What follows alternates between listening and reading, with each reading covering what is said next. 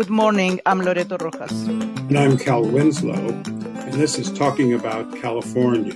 This morning, we return with the final segment in our four-part series, South America Today. This morning, we're going to look at Chile, so often in the news and central in understanding the continent.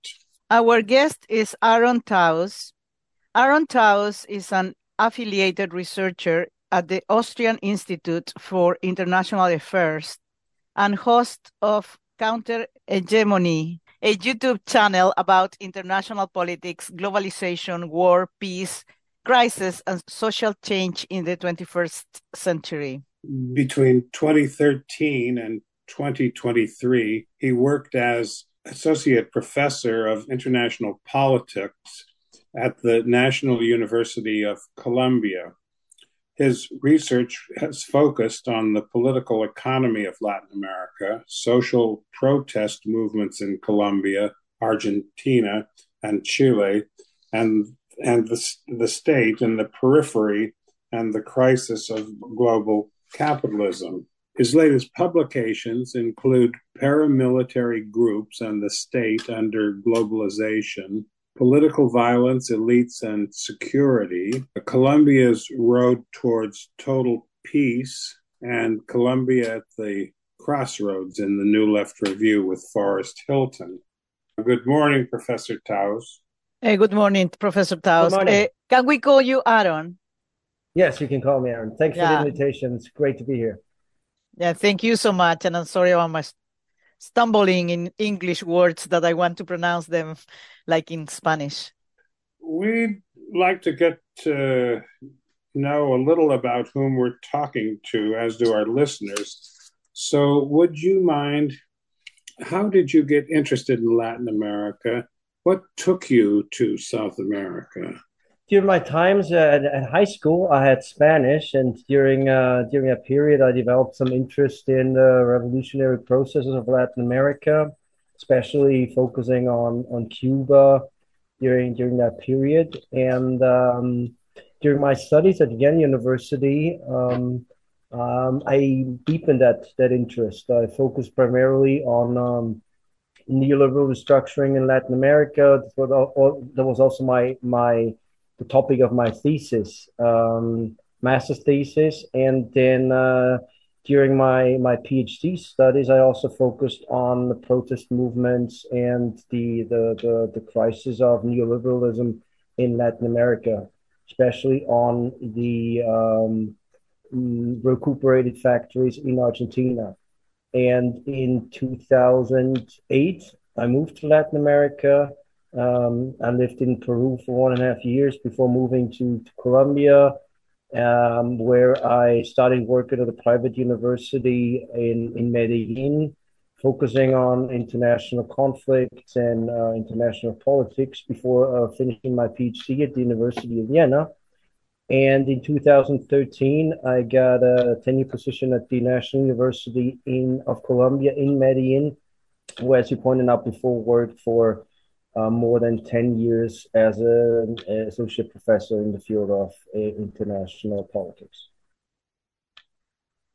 Okay, well, Chile, I hear, I've not been there, is a beautiful country, a narrow ribbon of land along the South Pacific Ocean. Right. On one side, the ocean, on the other, the Andes Mountains, the southernmost country in the world. Perhaps you could offer an impression of Chile as a country, geographically, demographically, and Loreto, in this case, breaking from our pattern, you might just come in a little bit, not too much. We're not interviewing you. Come in a little bit and join Aaron in this part of the conversation. Absolutely. So, go ahead, Aaron. Tell us your perspective of Chile. Yeah, as Cal pointed out, Chile is located in the western part of South America, stretching over 2,600 miles from north to south, along a very narrow strip of land between the Andes Mountains and the Pacific Ocean. And Chile shares the borders with Peru in the north with Bolivia in the northeast and Argentina in the east. It has a population of about 18 million people. Capital is called Santiago de Chile. It's a very centralized country. Chile's economy is very export oriented. Its main exports are copper, salmon, also fruits, and its main business partners are the United States and other countries in Latin America.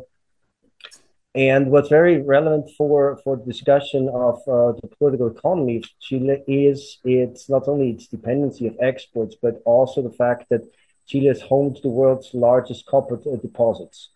So as we speak, Chile's economy is still primarily focused on the export of copper, and this is something that has shaped its economy, its social structure, politics, and was also a big topic during the social uprising that rocked the country between 2019 and maybe 2021, primarily during that period. Chile is also it's a great country. Been there twice. Unfortunately, never lived there, but I was there during I think it was 2008, very briefly, and then again during the protests 2019 and 2020. Yeah, and Chile is also known on the one hand for having had the first socialist president that was elected by popular vote in the name of in the person of Salvador Allende in 1970. And of course, we might talk about later on, Chile is also known for its own 9/11, the coup d'etat backed by the United States that toppled Salvador Allende in 1973. And following that coup, Chile also became one of the world's, or maybe the world's first neoliberal laboratory, in the sense that neoliberal reforms were introduced by the military junta under the leadership of Augusto Pinochet, and this neoliberal reforms still shaped political economy, social structures of Chile as we speak. Right. Thank you, Aaron, for that description of Chile. A very interesting country. The listeners know already that I am from Chile. And when I try to describe Chile, I always say that it's the length between San Francisco and New York to have an idea of the vast, long line that is next to the Pacific Ocean. And the incredible Andes region, naturally, the mountains that we in Chile, we always say that the mountains are pushing us into the water, and any time we'll be ending in the ocean instead of being in terra firme, no? I forgot something. I'm sorry. It also has great wine. Great wine. Yeah, Chile was, the Spaniards came in the 1500s, in the early 1500s. So they settled over there. And naturally, they brought grape vines with them. This is legendary story in Chile. The Catholic priest couldn't perform any mass or rituals without wine.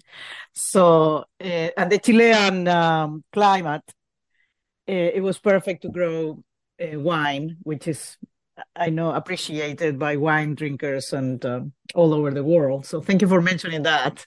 And Valparaiso is an amazing place to visit. I love the city.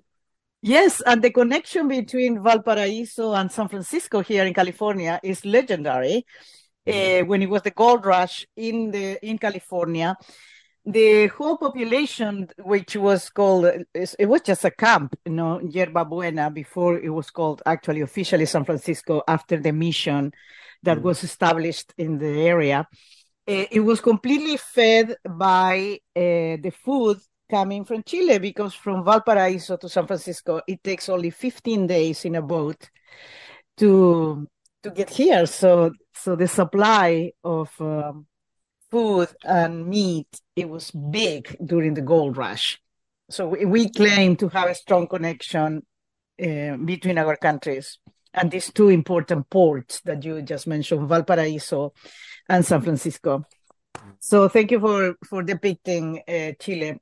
You already mentioned that this year is the 5th anniversary of tragic coup d'etat that occurred in Chile in 1973. You mentioned that Allende was elected in 1970. For those that don't know, Allende ran for the presidency 11 times, and he lost 10 of them and was finally elected in 1970. He used to joke saying that in his resting place, they would put the gravestone that will read, "Here lays the future president of Chile," because he ran so many times, right? Anyway, Allende was elected president. As you mentioned, it was the first socialist president elected democratically.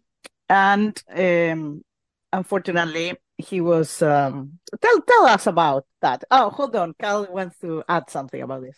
Oh, Aaron. Well, I will. It's sometimes known this 50th anniversary as Chile's 9/11. A very important event, really on a world scale. So go Right. ahead.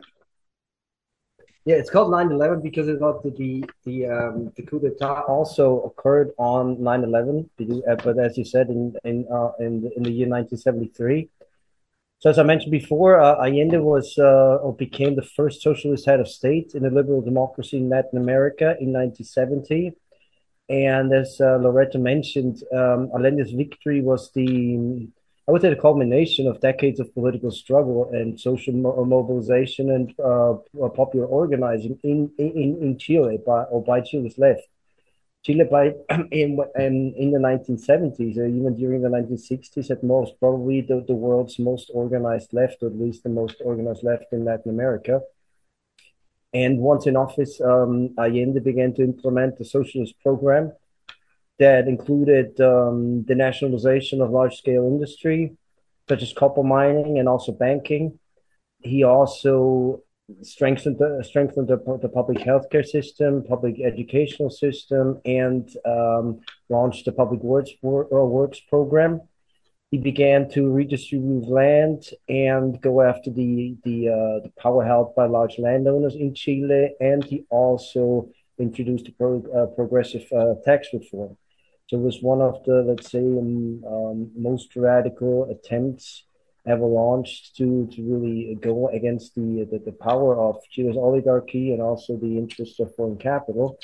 The United States and also Chile's oligarchy, of course, didn't like Allende's democratic road to socialism, and the United States began to support, let's say, those forces within Chile, especially within the military, but also, the Chile's oligarchy was from the get-go against any attempt, of course, to transform Chile's economy to their detriment.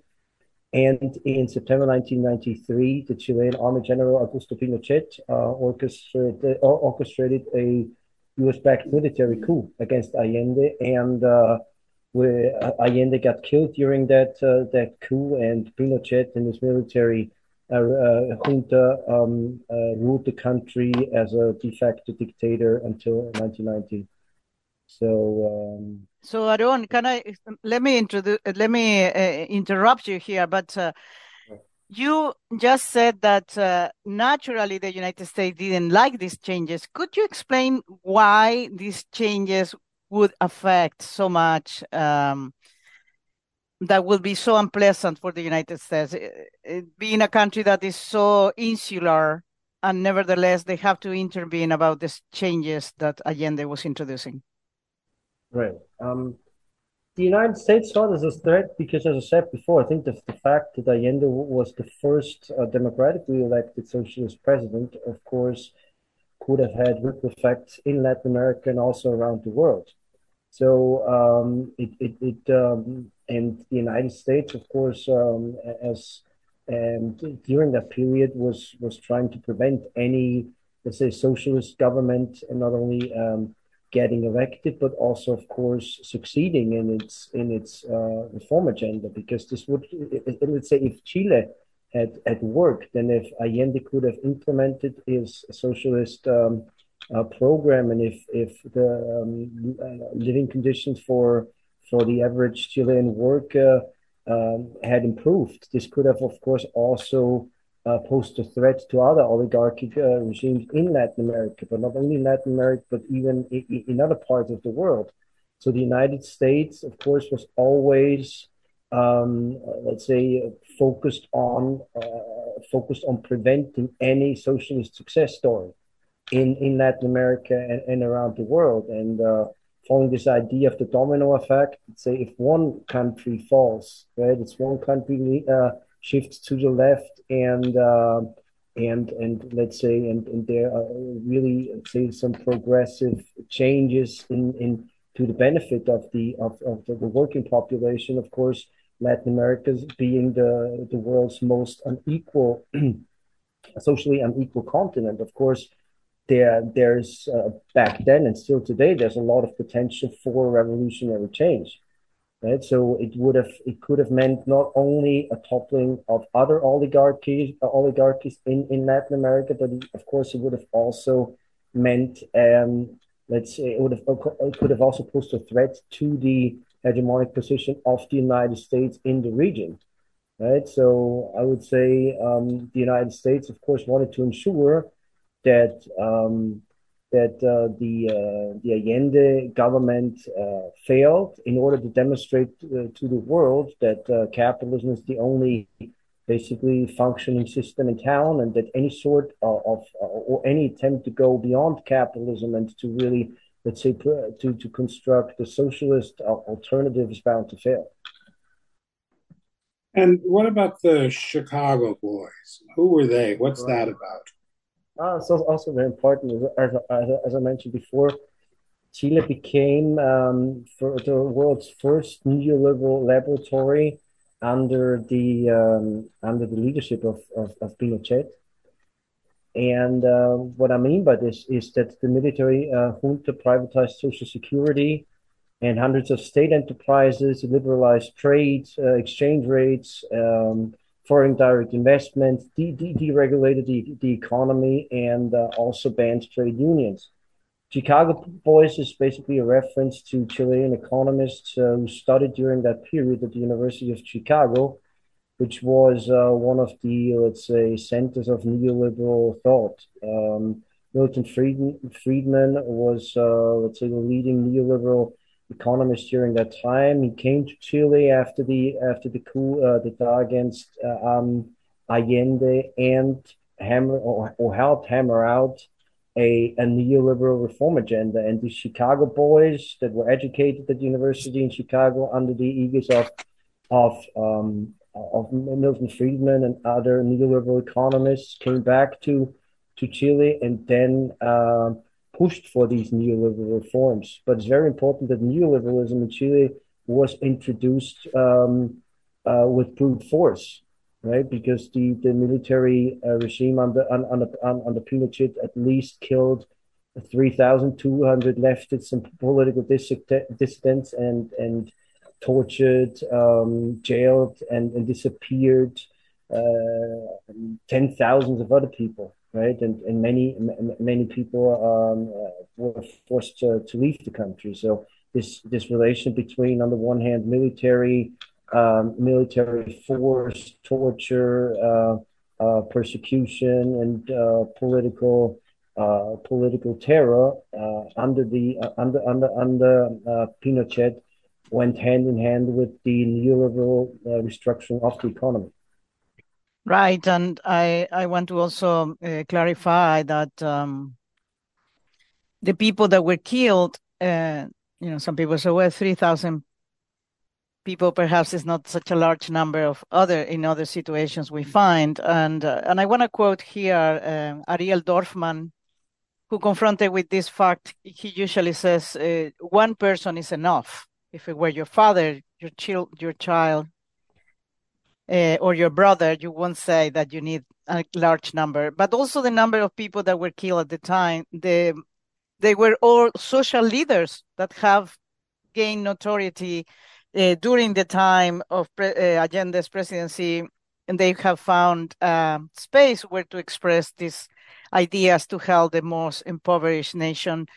Chile at the time, it was a strong republic with laws that protect workers, and that even got even more. We gained more protection during the years of Allende, and he made sure that poor people will have food and public education and all those things, which really um, forces me as a Chilean to say, what a shame that the United States actually went and attacked Chile, since it was a democratic process. So much for democracy, let's say, at least in 1973. We should pause here, Aaron, just to say that this is KZYX Community Radio, listener supported community radio. And this is Loreto Rojas, and I'm Cal Winslow, and we're talking with Aaron Tauss of the Austrian Institute for International Affairs. What about the going forward from the terror you've just described?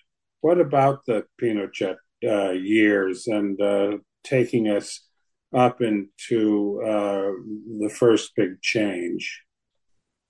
Right. As I said, the neoliberal restructuring of Chile unfolded under Pinochet, and the neoliberal structural reforms were codified in the 1980 Constitution that is still in place nowadays. And this is very important because, as we know, during the 2019-2020 political social uprising, the the protesters demanded a new constitution, because this constitution is still in place and it still shapes social, political, economic life in Chile as we speak. In the constitution, Pinochet enshrined the privatization of natural resources, education, healthcare, as we mentioned before, also the pension system. And the constitution also provided subsidies to extractive companies and created strong investment incentives for foreign capital. So you could say that during during the Pinochet dictatorship, um, um, the groundwork was laid for a long-lasting political, economic, and social transformation of Chile. So, let's say the political terror that was directed against social leaders, socialist parties, trade unions, workers' organizations in general, of course, had also long-lasting effects in political terms, because basically Chile's left was weakened, and of course this meant that even after the military dictatorship, Chile's left was pretty was in a really bad state. The dictatorship ended in 1999. Pinochet stepped down. In 98, there was a plebiscite organized by Pinochet, in which he basically wanted to, or asked the population if he could run for another 8-year presidential term. But he lost that referendum. 56% of the voters rejected the extension of his presidential term. Then there were elections in '89, and Pinochet basically handed over power to the new government. But as the constitution also foresaw, Pinochet remained commander-in-chief of the army until 1998. And what's very important is that between 1990 and 2010, you would have let's say, a coalition of center-left political parties in power, the so-called Concertación de Partidos por la Democracia. And this coalition consolidated the neoliberal regime. I mean, on the one hand, of course, Pinochet during the first 8 years ensured that nothing or nothing could be changed. But I think it's important to understand that even the decades after this coalition of center-left political parties also consolidated the neo regime to which benefited Chile's oligarchy and foreign capital. And let's say from 2001, but especially between 2006 and 2011, Chile witnessed a wave of social protests, and it's interesting to mention that especially Chile's younger generation that weren't alive during the Pinochet years spearheaded those protest movements. You had in 2006 a big wave of protests that were organized by secondary students, and in 2011 so months of protests spearheaded by university students, right? But then during the 2010 decade, you would also see some other protest movements joining, let's say, this wave of or this growing wave of discontent that was increasingly directed to different, let's say, problems related to neoliberalism, right? Right. You're mentioning the. Excuse me to interrupt you, Aaron. You're talking about the period when the students from what we call here high school students started occupying their schools and stopping all activities from happening. It was the time when we used to describe this generation. It was strongly described in Argentina, and I don't know if you can talk a little bit about Argentina, who suffers unfortunately kind of a similar, even larger number of deaths during their dictatorship. We used to call it the generation of ni. In Spanish, we say ni trabajo ni universidad, no, not opportunity to work and no opportunity to study. And this protest really forced the government at the time to offer free education for students in Chile, and that really opened the door for many poor families and gifted kids to go to college. So at this point in Chile, you can get free education, which actually. So, but I wanted to ask you a question about. You're talking about this period of time when the democratic elected civilian presidents actually work towards validating the economical system that it was already in place. And Chile had the first women president in Latin America, Michelle Bachelet. She was president twice. But one of the things that we have learned from the periods when Bachelet and other presidents of the time were in power is that actually the International Monetary Fund manipulated the numbers and depicted Chile as a very developed country and talk about macroeconomic indexes, describing a country that was very, very buoyant in economically and making very well in the international market and so on. Meanwhile, a third of the population lived in extreme poverty. Can you talk a little bit about this phenomenon, how the larger indexes describe countries in a manner that is so deceiving? Right. I mean, during the 1990s, but especially then in the new millennium, Chile was basically depicted as or portrayed as a neoliberal poster child. It was portrayed by international media outlets such as The Economist, but you mentioned also the IMF or the World Bank as a model to follow in Latin America, but also around the world. It had high economic growth rates on the one hand. You see also a decline in poverty, but at the same time, Chile resulted in being one of Latin America's and also the world's most unequal countries in the world. With a very precarious pension system, a large number of Chilean workers ended up indebted, a very precarious also educational system, also very precarious healthcare system where the vast majority of Chilean workers basically had to work two jobs in order to survive, and found it really difficult to be part of this economic expansion. So I think because you mentioned the IMF and the World Bank, I think these numbers, of course, were shown or were supposed to demonstrate to the world that neoliberalism is actually the way to go, and of course it also provided, let's say, a positive example to other countries in Latin America during that time. During the time were also implementing neoliberalism, especially during the 1990s, that it was basically the model to follow.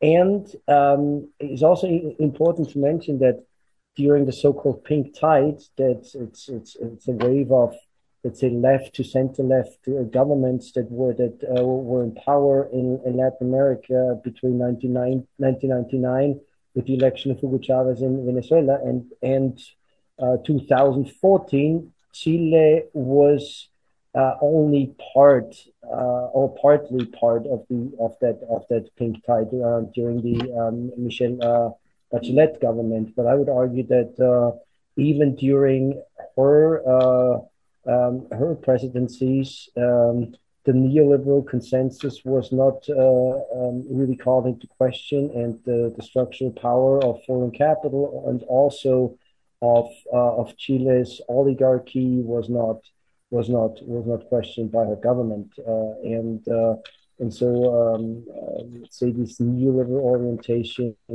basically was kept in place until has been kept in place until today, and it was one of the main reasons why the protests in 2019 erupted, right? And yeah.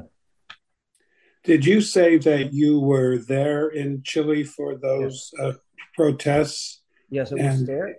if you could tell us a little bit about who was involved and what the demands were, Right. and the direction and success or lack of success of the movement. Right. The protests broke out in early October 2019. Again, high school students organized protests at different subway stations in Chile. They basically jumped over the what are they called? Turnstiles, and encouraged people not to pay because Chile, or Santiago de Chile, the capital, has a privatized subway system, and and so basically they organized protests there, and the protests were spreading. There was a lot of repression by the police, and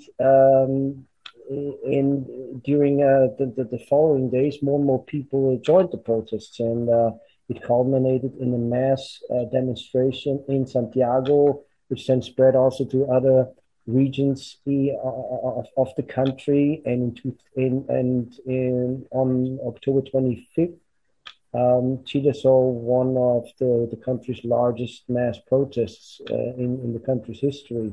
And from then onwards, the protests spread to other parts, and they basically were kept alive roughly until March 2020, when the COVID pandemic basically put a halt to these protests.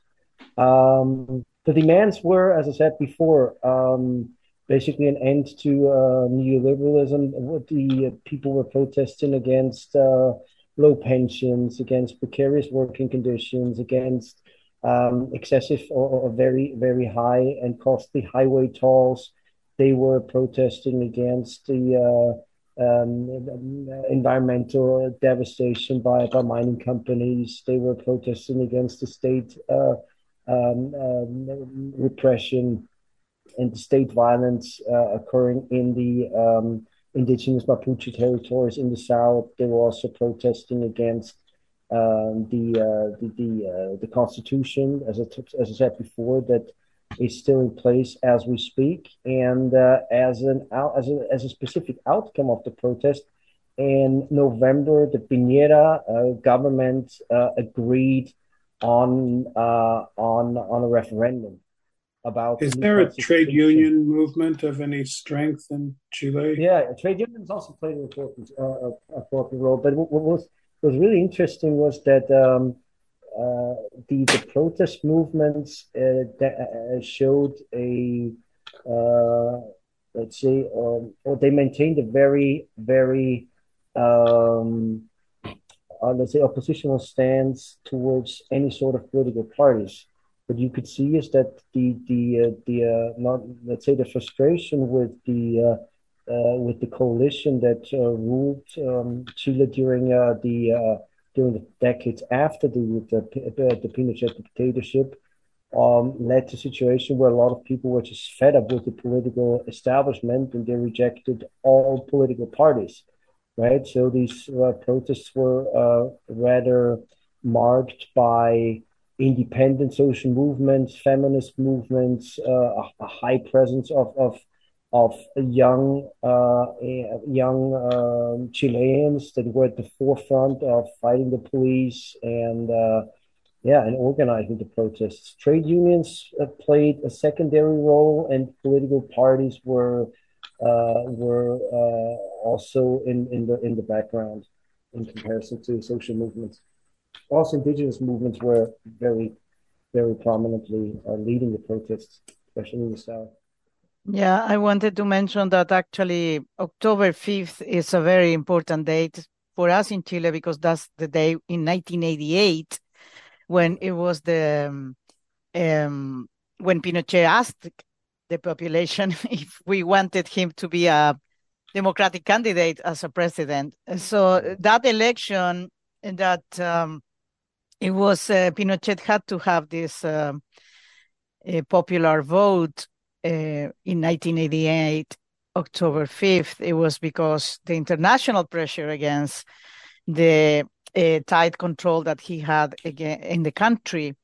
And then another thing interesting that you mentioned, Aaron, and I want to amplify it, is the thing that when the estallido social, social massive demonstrations started occurring, it were exactly because the government decided to raise the price of the subway, as you were saying, 30 pesos, which is like a 30 cents. Uh, and the Even people in less. I Chile, think it's about, yeah, even less. even less than 30 Yeah, cents, like 4 cents. the price, Yeah, right? And but people came out and said the problem are not 30 pesos, 30 cents. The 30 problem are years. 30 years Right, of us being under democracy.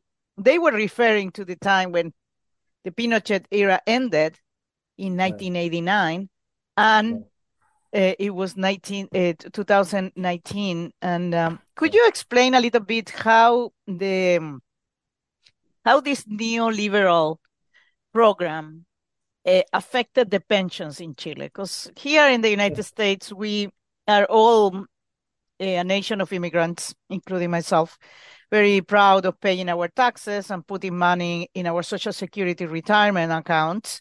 Right. And it's something that in Chile also was sell as an opportunity to make an incredible amount of money. So Right. everybody in Chile was by law, by these neoliberal laws, forced to move from the government-run pension system to a privatized system. This is part of um, the neoliberal experiment that is not an experiment in Chile. So could you talk a little bit about how that impacted the pensions? Because what my generation is facing now, we are facing that we have no money in our pensions. There will be no retirement money for my generation. Right. I'm not. I will comment briefly on what you said before about this relation between the 30 pesos um, rise of the subway tickets and the 30 years after the military dictatorship of Pinochet. What people were basically saying was that it's not the this minimal rise of the subway fare that's bothering us. It's rather the fact that for the majority of Chileans, neoliberalism has not really meant a significant improvement of living conditions.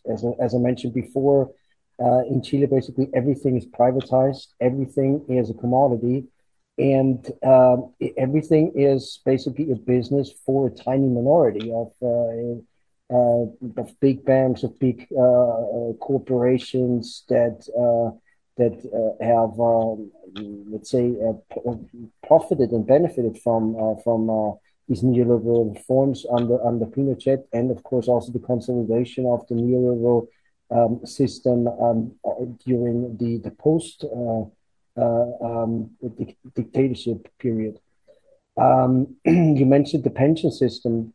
As you said before, in the Chilean constitution forces workers to pay into private pension funds. These private pension funds, they administer the contribution, the pension contributions of the workers. They use this money for speculative purposes, or they buy sovereign debt bonds of the Chilean government. So for them, it's basically a big opportunity to let's say to invest this money on financial markets. And for the average worker, it's basically this private pension system basically means a pension that is not high enough to make a living.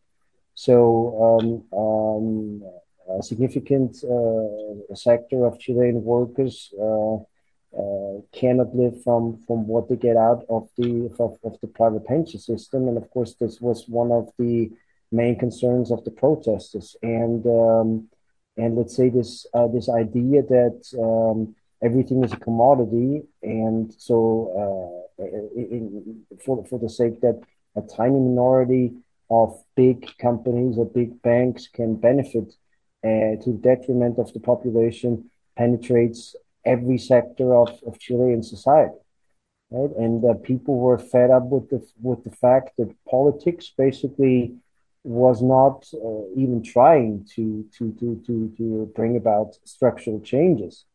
And the Constitution, as I mentioned before, was one of the essential demands, or a new constitution was a central demand of the protesters, because the Constitution ensured that these neoliberal reforms would stay in place, and that political parties could not really, let's say, transform Chile's economy and go beyond neoliberalism, right? And have a more, let's say, proactive role of the state, public pension system, or a public healthcare system, or a public education system. So let's say these neoliberal reforms were the dominating, or neoliberal, let's put it this way, was dominating all sectors and all aspects of social life in Chile.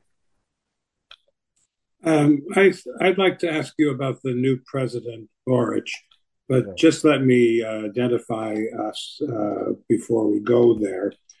This is KZYX, Mendocino County Community Radio. This is Loreto Rojas, and I'm Cal Winslow, and we're talking with Aaron Tauss, who is an affiliated researcher at the Austrian Institute for International Affairs. Now, I think we have a little bit of time left on a very important question. Talk to us, if you will, about the new president and about the constitutional crisis, and especially about the president. I think people would like to know about him. Just new president is called Gabriel Boric. He is a former student leader. And Boric, he was one of, let's say, the most prominent student leaders during the 2011 protests that rocked the country. As I mentioned before, he became Chile's youngest president in the country's history, defeating the right-wing candidate Jose Antonio Cast, who was basically supporting the neoliberalism, who was also supporting the let's say the the reforms that were introduced under Pinochet. So, as I said before, the new constitution was one of the central demands of the protesters during the 2019 and 2020 protests that shook the country. Gabriel Boric was from the beginning was supporting the demands of the protesters, and he was also part of a, let's say, of a group that basically reached an agreement with the then president Sebastián Piñera in November 2019 that included a referendum over a new constitution. Gabriel Boric was then the deputy in the lower chamber, and he supported this pact. Very critical as well, that is not so often mentioned, is the fact that Gabriel Boric during this time also approved repressive legislation against the protesters. He's often portrayed as, let's say, as a leftist president and as a supporter of the social movements. But if you take a closer look, you could see that, and this is also the criticism he has been receiving from the left and from social movements, that he has been basically part of this small group within this, let's say, center leftist coalition called Frente Amplio, that aimed to let's say to reach an agreement with the protesters and to move towards a referendum over a new constitution. And this pact is, or let's say this agreement is often portrayed as an elite pact to save the political class and to protect the neoliberal system. Because what's really important to understand is, now I don't want to go too much into detail, but let's say part of the deal that Gabriel Boric hammered out with the then President Piñera was a 2/3 supermajority that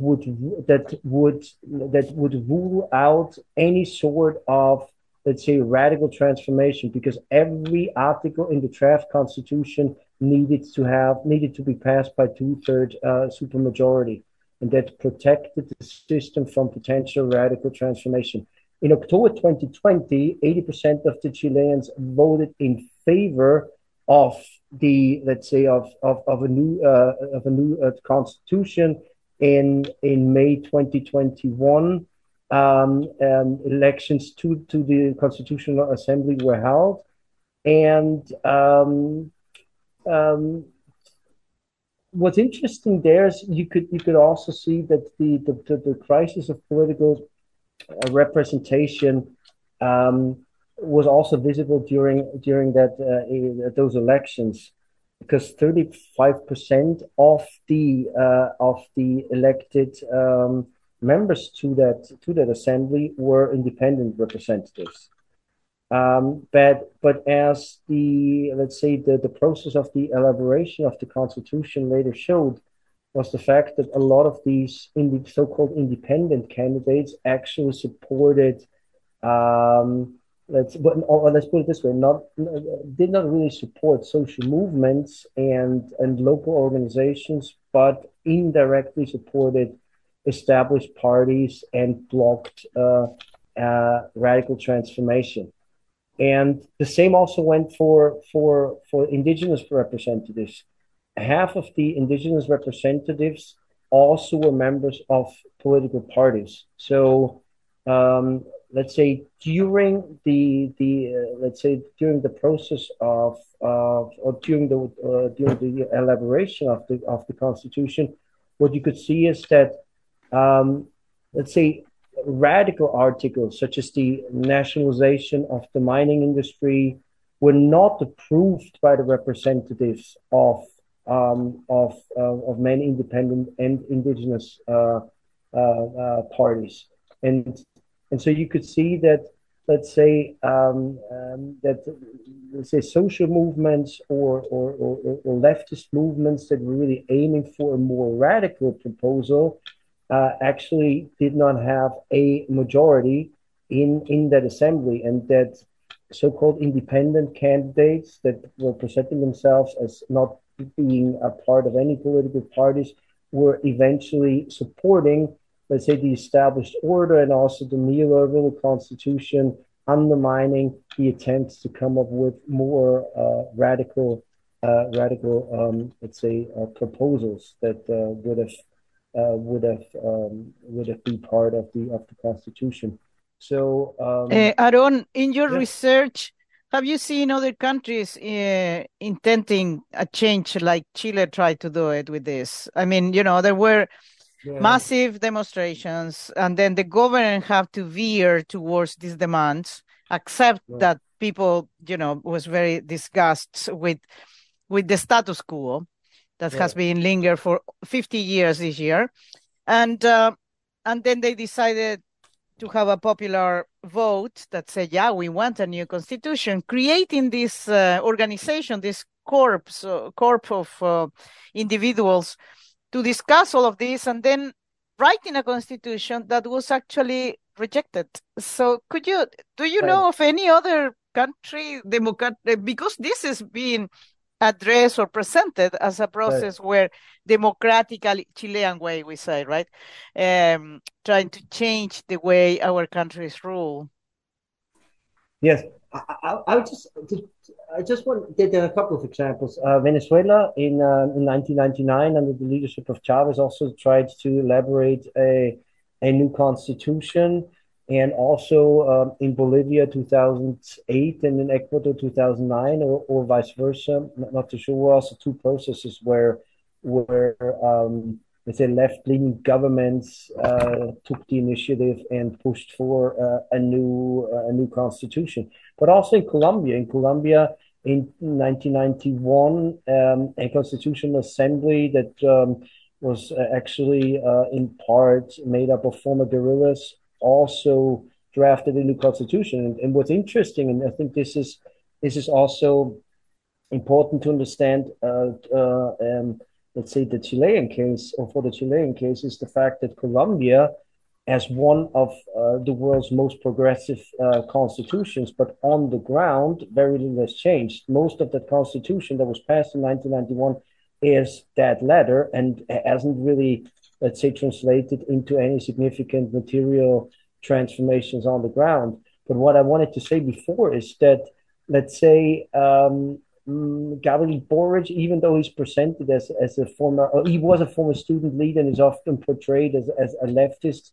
I think there's more evidence that shows that he was actually on board with those forces that wanted to quell the protests and that wanted to, let's say, to consolidate the established order by pushing for that referendum, because that referendum, let's put it this way, the Chilean rights wanted to ensure that even though people voted in favor of a constitution, that the very process of drafting a constitution would be undermined by, let's say, by the right or by so-called independent candidates. So the end result wasn't really radical, but in addition, as you said before, in September 2022, 62% of Chileans actually rejected this new constitution.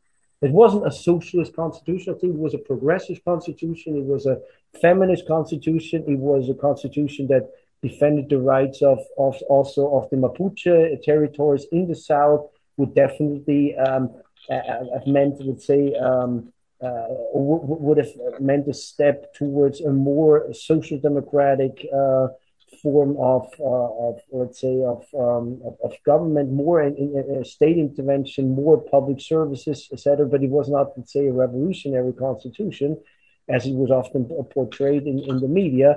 But what's interesting is that the right, with the help of the media, let's say, orchestrated a campaign based on disinformation, and so the vast majority of Chileans, as I said before, rejected the constitution. And what's now interesting is the fact that Gabriel Boric is now let's say, announced that a new constituent process will be launched in which a committee of experts appointed by political parties will write a new text based on pre-established agreements that basically aimed at preserving the current model. So what's really frustrating in if you take a look now at at what has happened in Chile over the past 4 years is that all these efforts by Chile, by young Chilean social movement, popular organizations, Mapuche governments, environmental organizations, and even the election of Gabriel Boric um, has not been enough to bring about any substantive change. And so what's very likely is that Chile will get a new constitution that will maybe change things, bits and pieces here and there, but let's say the overall oligarchic and plutocratic character of Chilean's political system and its economy will most probably be preserved. Just in a word, is there reason to be hopeful for serious change in the continent, or are they stuck? I think what's interesting about Latin America is that it's the most revolutionary, or it has been the most revolutionary continent over the past decades. Latin America has also tried to come up with an alternative to capitalism in different countries, even though the process in Venezuela has been damaged and has taken on a very authoritarian form. But I would argue that especially Latin America's younger generation, be it now in Colombia, be it now in Mexico, Chile, Argentina, Brazil, and in many other countries, they share a strong desire for a more egalitarian, a more peaceful, and a more democratic continent. And they're also willing to stand up not only to the power of its national oligarchies, but what you also see in Latin America, especially in the younger generation, is a rejection of U.S. Hegemony in Latin America and U.S. imperialism. So Latin America is definitely a continent that will keep playing an important geopolitical role in the decades to come. Well, thank you so much, Aaron Tauss. This has been such a great conversation. Thanks, and hopefully we'll talk again. Thank you, guys.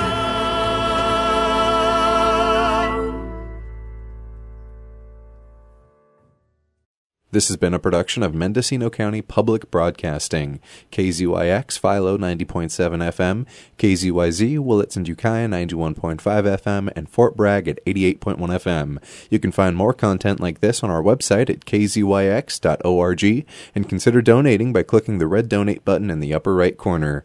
Thank you for listening.